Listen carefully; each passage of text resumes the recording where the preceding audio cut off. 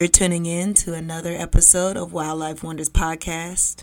Sit back and relax, because today we're going to learn animal facts. Hello, everyone, and welcome back to another episode of the Wildlife Wonders Podcast. Woo! I'm your host, the one, the only, Siriana, back at it again with another episode and another week. Like always, thank you guys for tuning in and listening to me talk about these animals, and for sharing, liking content on my pages, sharing with friends or family. I really appreciate all of it. Like, every single listener makes a difference, and I hope that y'all are learning something and enjoying it as much as I enjoy recording it. So, regardless, we ended the last series on primates. And yeah, that was like a little mini series about specifically primates and different type of primates. We are going to go back to how the podcast first started and go through the animal classes, such as mammals, reptiles, amphibians. So this week we're going to kick it back off from the beginning with a mammal. And as I was going through this, I really didn't know. I already had trouble choosing which animal, and then I was like, okay, let's do a bear. But I was like, which bear? So I decided to discuss a panda bear today. It is the most vulnerable bear, I think, next to the sun bear. But let's get right into it. So panda bears are typically found in southwestern China. They, in different areas, I forgot what you call it, not districts, but different areas of southwestern China, but you will not find them outside of southwestern China in the wild, but you will find them in zoos all over the world. So you probably, at some point, most people have seen a panda bear, is the black and white big bear that looks so cute and cuddly. So they eat, their diet, they eat 25 to 40 pounds of bamboo per day. Now, you guys, there's certain, I know about a lot of animals. It's certain groups of animals I don't know that much about. Bears is one. Well, some bears is one. I did not know that they eat something else other than bamboo. But you guys, pandas eat other food. They mostly eat bamboo, but they can also eat fish, flowers, and small animals. Technically, they're classified as carnivores, but majority of their diet is bamboo, so that I would see them more as an herbivore, which means they eat mostly plants. So in captivity, they can also get eggs, ground meat, specially formulated vitamin bread, milk. They can also get apples and carrots as a treat. But I'm going to be honest, I don't think I've ever seen a panda eat anything but bamboo. So that was a very fun fact that I learned. And I don't know if y'all already knew that, but if you didn't, surprise. So yeah, they eat things other than bamboo, but their main diet is bamboo, and they don't just eat one part bamboo. They eat the entire thing from the beginning to the end. So for them to eat mostly bamboo, they're actually pretty big. They weigh about 165 to 353 pounds, you guys. Not small bears. They're anywhere between 4 to 5 feet tall, although most of the time they're sitting on their butts. So you might not see how tall they are for real unless they stand up. But a lot of times they're sitting on their butts most of the day. They have black patches. Like I said, the panda's black and white. They have black patches around their eyes and black ears, and their head is white. They have black and white around their legs, and their midsections are also white. It's kind of hard to tell them apart because unlike other animals where like, oh, this animal's fur is different from that animal, one's bigger from the other, all their markings are very, very similar. So it's kind of hard if you're trying to distinguish, oh, that was this one I saw yesterday and that was this one I saw last night. Now, they do have really thick fur. It's kind of oily. It is thick to keep them warm, and when it's cold, they're in the mountains. Sometimes it snows. But they are big bears, and because of this, they're also kind of slow. Yeah, they usually don't go fast in a little waddle or a walk. If you see them, it always looks like they're like, you know how pregnant women sometimes walk with a waddle? It's kind of like that in a way. But they can also be kind of clumsy. You know, and before I go on, when I think about it, if I had to describe myself sometimes, I would describe myself as a panda. Like, I feel like everybody has their panda days. You eat most of the day, you sit down, relax, and you don't want to do anything. That is a panda. Now, they can eat up to 14 hours a day. They spend majority of their day eating. They do have unique paws. They can hold the bamboo. They can bite the stalks. They're usually, like I said, in a sitting position. Every now and then they'll lay on their back and snack because, we all like to lay back and eat our chips or whatever the case may be. They do have really puffy cheeks, but the puffy cheeks are actually really powerful muscles, and it helps them get through the tough bamboo. If you have ever felt or held a stalk of bamboo, it is incredibly strong. So it's amazing that these animals are chowing down through it most of the day. Now, because they eat most of the day, they do spend in search of food.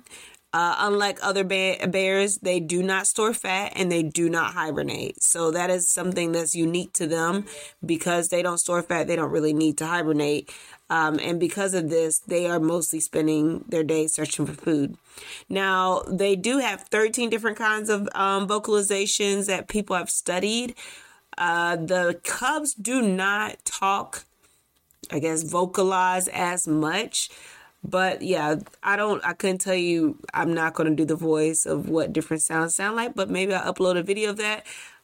But there's probably even more than that. That scientists haven't distinguished yet. So, along with their behavior, they're actually kind of like loners. These are really cool bears. They're really relaxed, laid-back bears. They're loners for the most part. They don't usually get with other pandas unless they're mating. To go into mating, they're usually ready to mate around 4 to 8 years old. And it's kind of later, I guess, in a way. But the females usually only breed once or get pregnant once a year in the spring. And they usually have a low reproductive rate, which is kind of the problem why they're vulnerable, or kind of the issue, kind of speaks to the issue why they're vulnerable. Like if they have other problems that separate them on top of the fact that they have a low reproductive rate, then how are they going to populate it?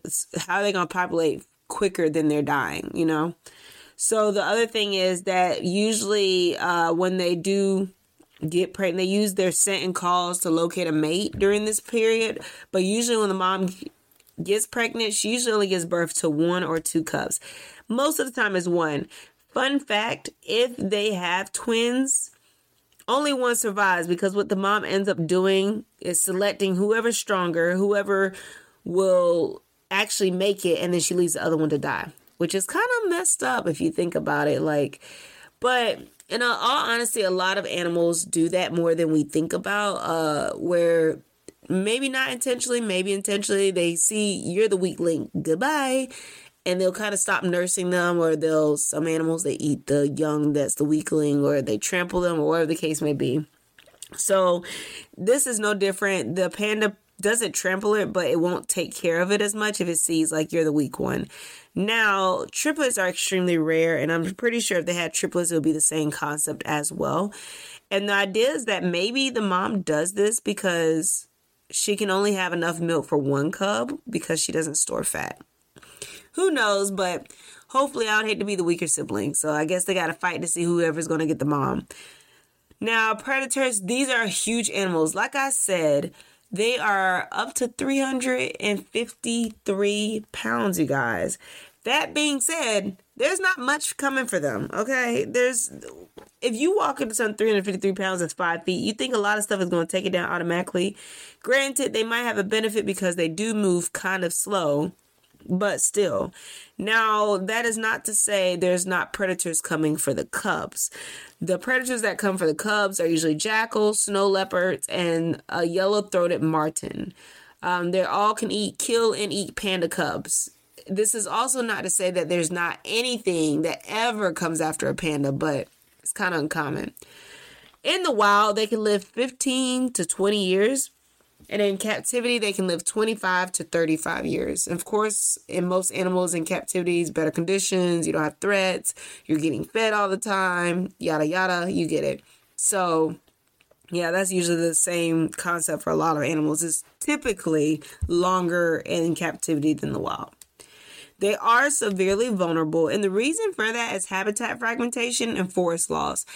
Just like koalas, well, not exactly like koalas, but similar to koalas, if an animal mostly eats one plant, what happens when those plants get taken down, or they're not as hot of a commodity as they were, or there's a gap in the habitat because maybe there's construction or someone tore it down, whatever happened in that area. And so now they have to go further, or they have to get to another area to search for food because they mostly eat this one plant. Same concepts with koalas and eucalyptus leaves. But that's another fight for another day. Either way, that's the main reason. Now, I also told you before that they are not very reproductive, which is the other problem with habitat loss and habitat fragmentation, is when there's a gap in the habitat and they can't get to the other side or find the females, how will they be able to reproduce? And especially when the female's only having one kid that year, and then I think when the other baby is there, it has to be like another 2 or 3 years before she can either get pregnant or have another child. So when you have that issue already there, and it's already hard enough, plus habitat fragmentation or habitat loss, it kind of is like, well, dang, how am I supposed to, all these obstacles, boom, boom, boom, boom, boom, how am I supposed to have a baby cub? So that's the main reason that they are vulnerable. But we have reached the end. We are going to go through these fun facts. I have 3 solid facts for you about the giant panda.